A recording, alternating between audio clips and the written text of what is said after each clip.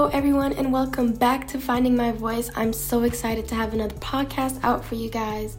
I know my schedule's horrible, but I do have 3 other podcasts in the works right now, but I had to press pause on those 3 because I wanted to do this one first. With that being said, I want to put out a trigger warning for today's topic because it may be triggering and emotional for some of our listeners tuning in with us today. So I advise you to continue listening at your own discretion.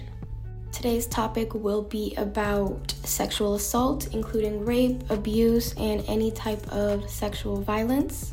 And another reason why I wanted to put out this podcast first is because I actually have something that I want to go ahead and get started with, and I want to share that all with you by the end of this podcast because I'm very excited for it, and I hope that it's a good start for my school, Mercer University.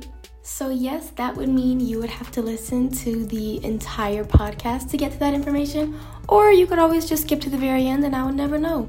And one last thing before we jump right into our topic, I apologize in advance for how I sound. I am a little sick, but like I said, I did not want to wait until I felt better because I want to get started on this super exciting project. Not even really project, just something that I want to do at the very end of this episode and once it's released. So let's just get right into it.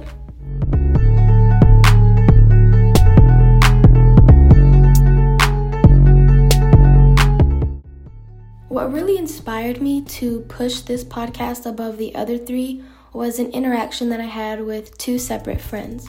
I went to go and see the first friend because I haven't seen her all summer and we wanted to catch up. And in the middle of us catching up, she starts telling me a #MeToo story. And if you don't know what the #MeToo is, it's a social movement against sexual abuse, and it focuses on the experiences of sexual violence survivors. So as I'm listening to her tell me her story, my heart is literally breaking because I'm thinking, how can someone so sweet and so kind have something so horrible happen to her? Why would someone do something so horrible to her? You know, like I got angry, I was sad, I didn't know what to do in that moment. I literally just wanted to grab her and take all of her pain away. So the very next day, I went to go see one of my other friends. And by the end of the night, she starts telling me another Me Too story. And I burst into tears like, this can't be happening right now. Like all these people that I love and that I care about, people that I hold closest to my heart, they've suffered through something so horrible. In that moment, I wanted to do something. I didn't know what it was going to be, but I wanted to do something.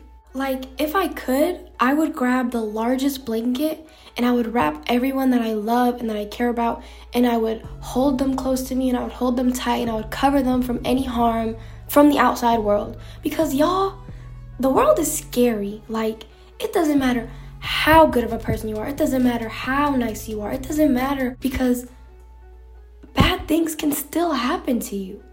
Just like the California crash with that one girl going what seems like 300 miles per hour onto oncoming traffic and killing 5 to 6 people. You could do something as simple as driving or walking down the street, and something bad will still happen to you regardless of how good of a person you are. Life is so unfair. It doesn't make any sense.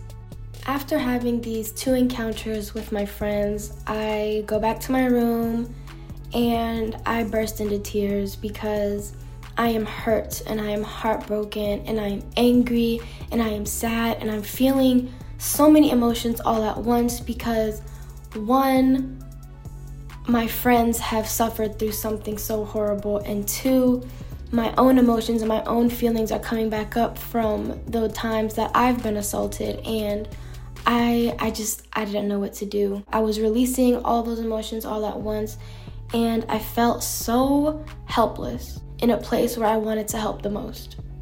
That is why, my friends, I have some very exciting news I want to share. And I probably should have mentioned that this news is more so for my Mercer students, but of course I wouldn't mind anyone else using it. But that information will be revealed at the very end of this episode.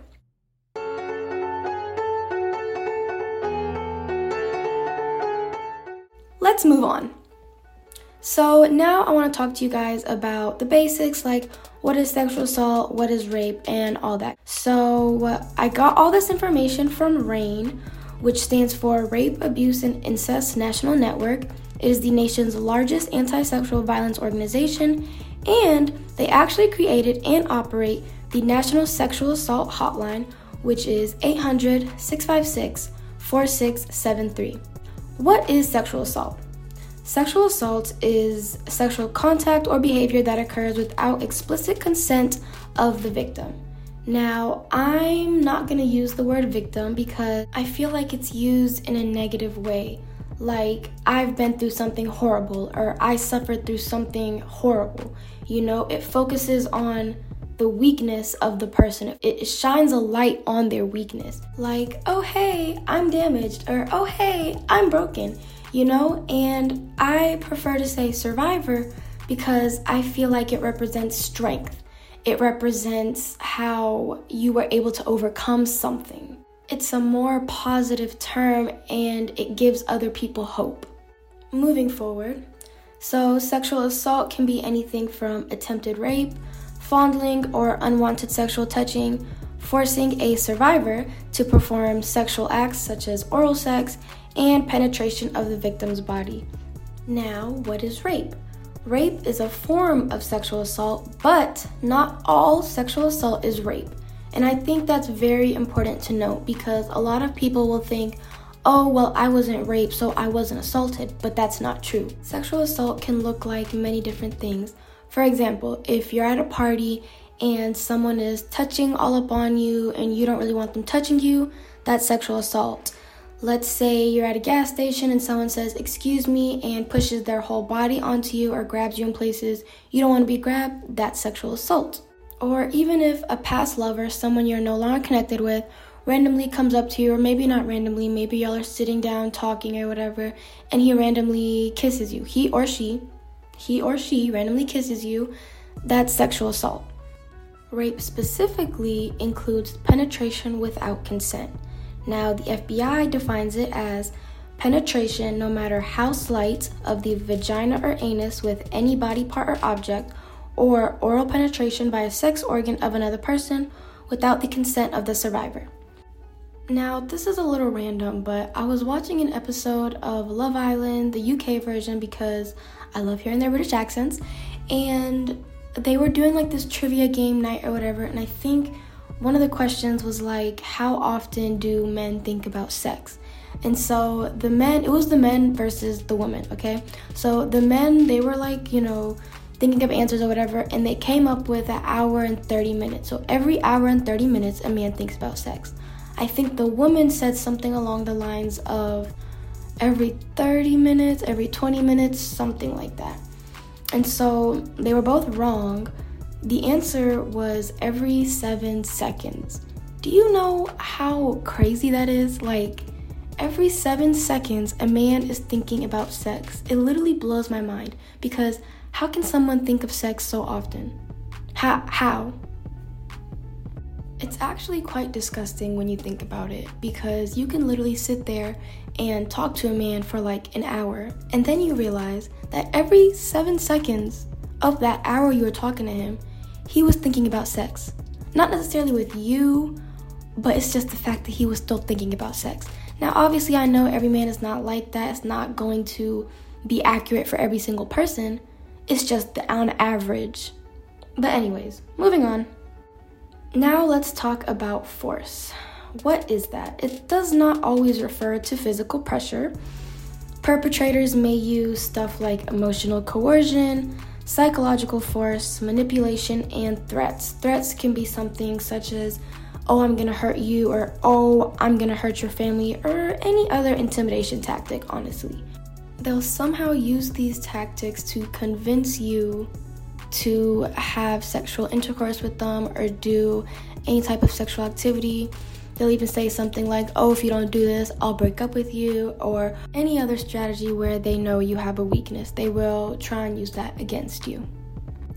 Who are the perpetrators? So it's actually crazy to say this, but usually most sexual assaults are committed by someone that the survivor knows. And statistically, to get down to the statistics, it's actually 8 out of 10 sexual assaults are committed by someone that the survivor knows. And this can be intimate partners, people that you're in a relationship with. This can be acquaintance rape, which is also known as date rape. This can be anyone from a classmate to a neighbor to a friend's significant other to mutual friends to your friend's fiance's brother. Like, it can literally be anybody, okay?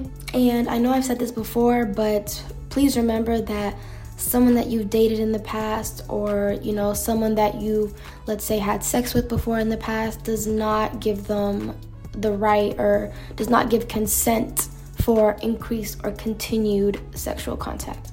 Aside from assaults happening from people that there can also be stranger rapes, and there's 3 different categories for these. So the first one is a blitz sexual assault. It is when a perpetrator quickly and brutally assaults a survivor with no prior contact, which usually happens at night in a public place. So maybe at a club or leaving the club if you're by yourself, something like that. The second one is contact sexual assault, which is when a predator contacts a survivor and tries to gain their trust by flirting, then luring them to their car and trying some way to coerce the survivor into a situation where the sexual assault will occur.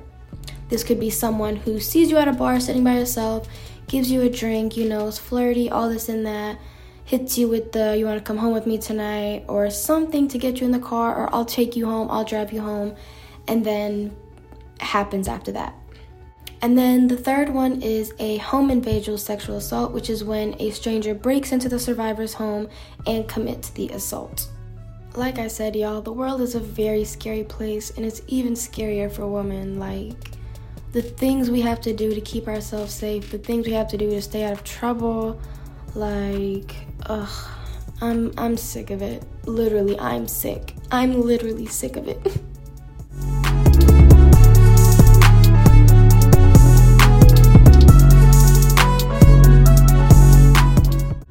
I now want to move on to some sexual assault statistics from 2019 because I really like looking at statistics. It really helps put things in perspective, and it helps you see just how many, just how much, and just how often certain things occur. So I hope it does for me. Nope, said that wrong. So I hope it does for y'all what it does for me. There we go.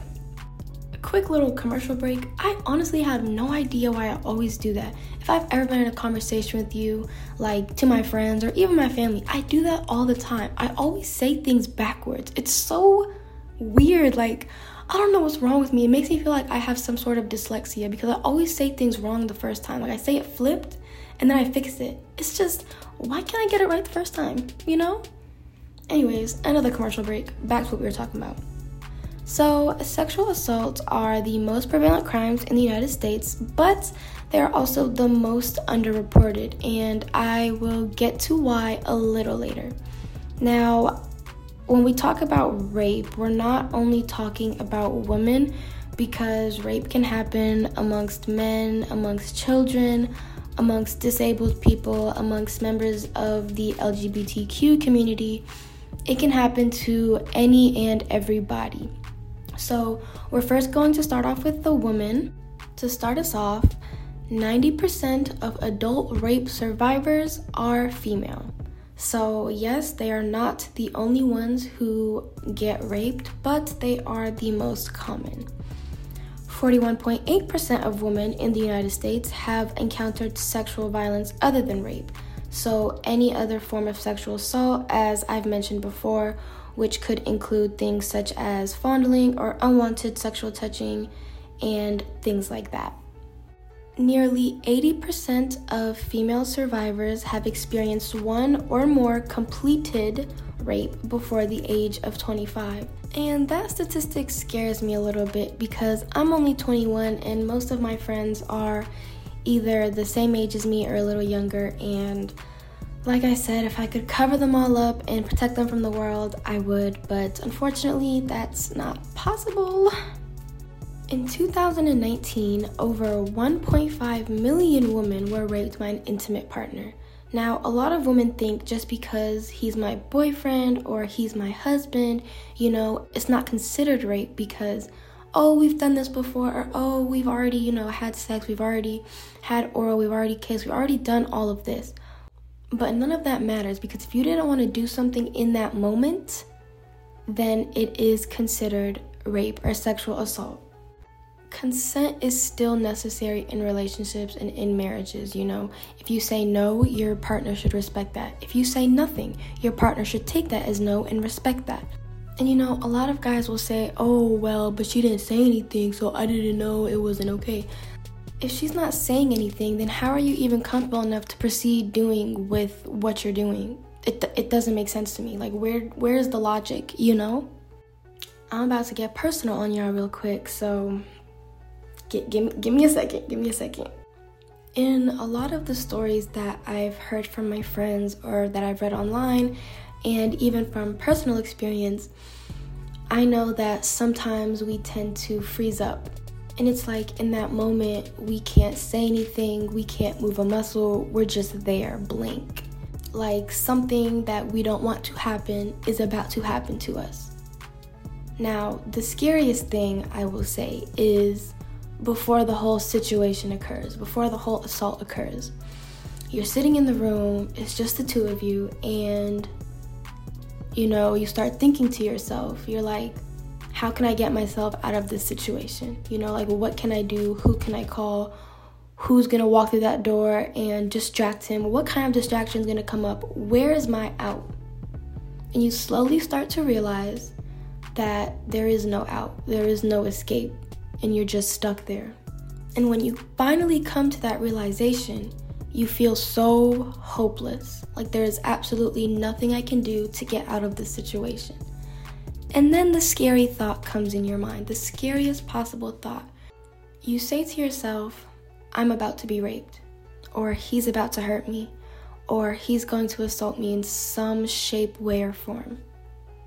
And once that thought creeps up in your mind, you do freeze up, you do go blank, you do go silent, which is why men should never take silence as yes. I don't care how many times you have to ask. I don't care how you have to ask it, just ask in any way. Like, oh, is this okay? Oh, do you want to do this? Oh, are you okay? Anything to get some sort of head nod or a yes, or I want to do this but not this. Just please get consent. I don't care if you've known this person 6 years. I don't care if you've been with this person for 2 months.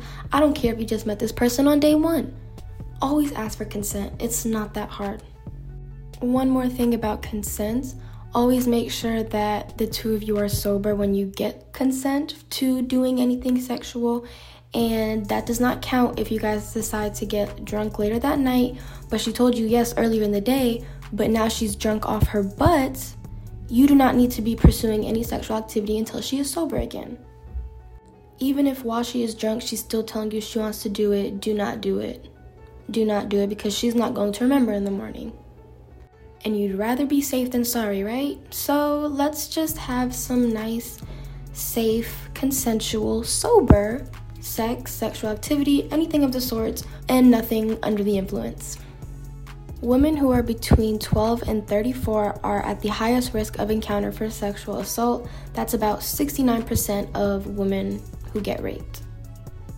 Moving on to men. In the United States, 24.1% of men have been the survivors of sexual violence, and this statistic does not include any men that are inside of any prison facility. This is specifically for people that are outside of any prison facility, because we know there are a lot of men who get sexually assaulted inside of a prison facility.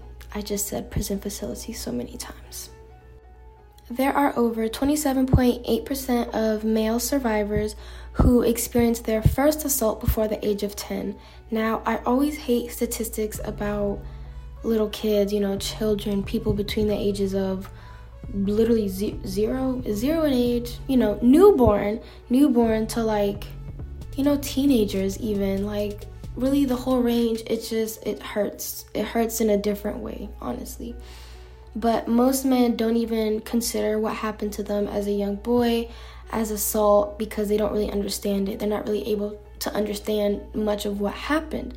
And because a lot of men are reluctant to even talk about their emotions or their feelings or anything, they're not really able to understand why they act a certain way or why they do things a certain way, because they haven't really mentally processed what happened to them or even acknowledging it in the first place. So I'm asking all men out there listening right now, this message is for you.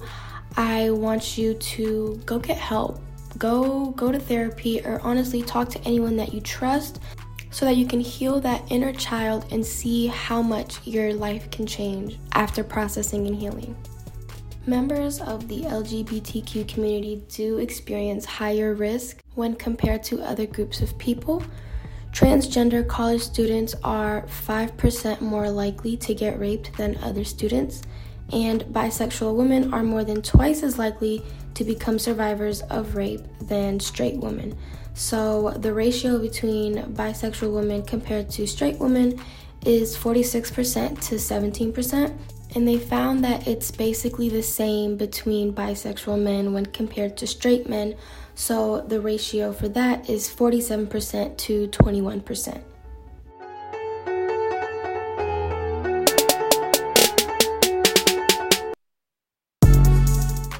Now, the last thing that I wanted to talk to you all about is the difference between guilt and shame and how survivors usually start feeling these two different feelings after their attack has occurred.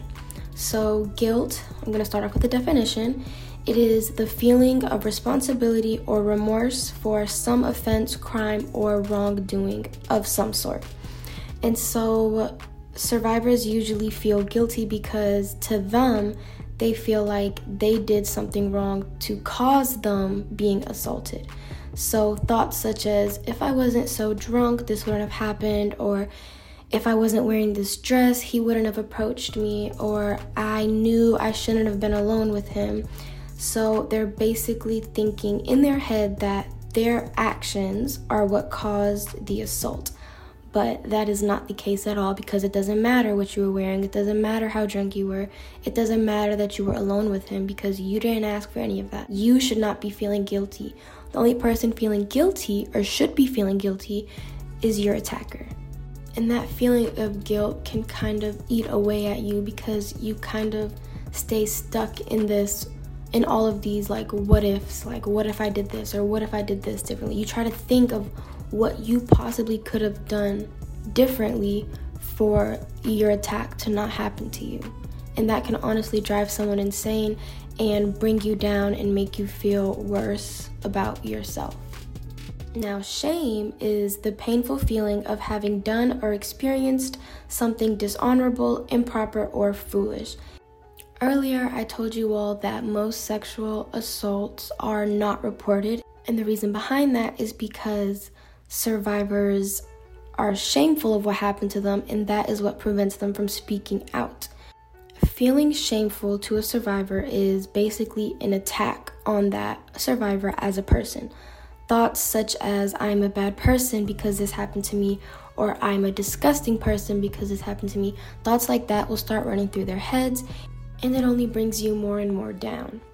Again, shame is for the rapist, not the survivor to feel. It is not you who needs to feel shameful or guilty of what happened to you.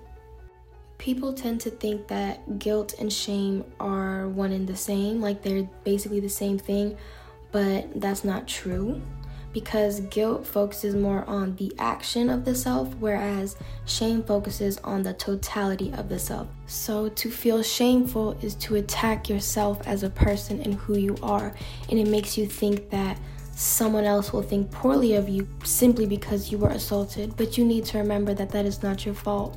What happened to you was not because of anything that you did, or because of anything that you said, or because of anything that you wore. It's not on you. And I wish I could tell every survivor that. I wish I could install it in their brain so that they will know that it is not their fault. I am a survivor, and I am here to tell you that you survived too. You are strong. You are loved. You are brave. You are courageous. You are not what happened to you. You deserve peace. And you deserve justice. And I know that sometimes it is scary and it is hard and it is painful to speak out. And it's much, much harder to even report because only 19% of rapes are reported annually. It is a scary process. And even if you don't want to report, it is important to talk about what happened to you, to anyone, honestly. Because your story matters. And I know it's hard to believe in our justice system because a lot of perpetrators do get to walk away. To be exact, for every 1,000 rapes in the United States, 995 perpetrators will go unpunished. And honestly, that statistic is haunting. A lot of women will start to file for legal action and then they will get scared down the line and drop all charges. Even without taking legal action, it is still important to use our voices because we will not be silenced. We've been silent long enough, and it is important to inspire others with our stories and to let them know that there is some sort of comfort and peace in sharing your story with others. So I hope that I have inspired someone out there either to talk about what happened to them or start a healing process with themselves, or even if you wish, to push for legal action against your attacker. I want to say that I love everyone out there and I hope that everyone is staying safe as best as they can. And if I could take everyone's pain and traumatic experiences away, I would in a heartbeat. With all that being said, I did tell you guys that I have some exciting news that I want to share with my Mercer students. So I have officially started a Instagram page called mu.survivors, and I want people at Mercer to share their stories, anonymously of course, and I will post them for everyone to see, everyone who follows or everyone who reposts or sends to their friends or whatever. I just want everyone on this campus to stay safe and know who to stay away from. And you know, us girls talk, so we know who to stay away from most of the time. And it's so crazy because we'll be like, oh, I'm gonna go see so-and-so, but I don't want to go alone because I'm scared of him, so can you come with me? You know, just simple things like that. Like, us girls, we know. But I just want everyone else on this campus to know because I'm so sick, again, literally sick, of hearing the same story over and over again because it breaks my heart and I just can't take it anymore. I'm tired of staying silent. I'm tired of not doing anything and I'm sick of them getting away with it every single time. So I'm using my voice for those of you who can't, and I'm giving you guys a platform to share your own story because originally I wanted to come on here and name every abuser and every rapist and every attacker by name, but I realized that it's not my story to tell, and I want to give everyone out there their chance to tell their own story and their chance to get their own voice back, because I know how much can be taken away from you when an attack occurs or happens to you, and how much that can bring you down. So I'm hoping that this can uplift people in many ways and inspire you to share your story and trust me with sharing your story as well.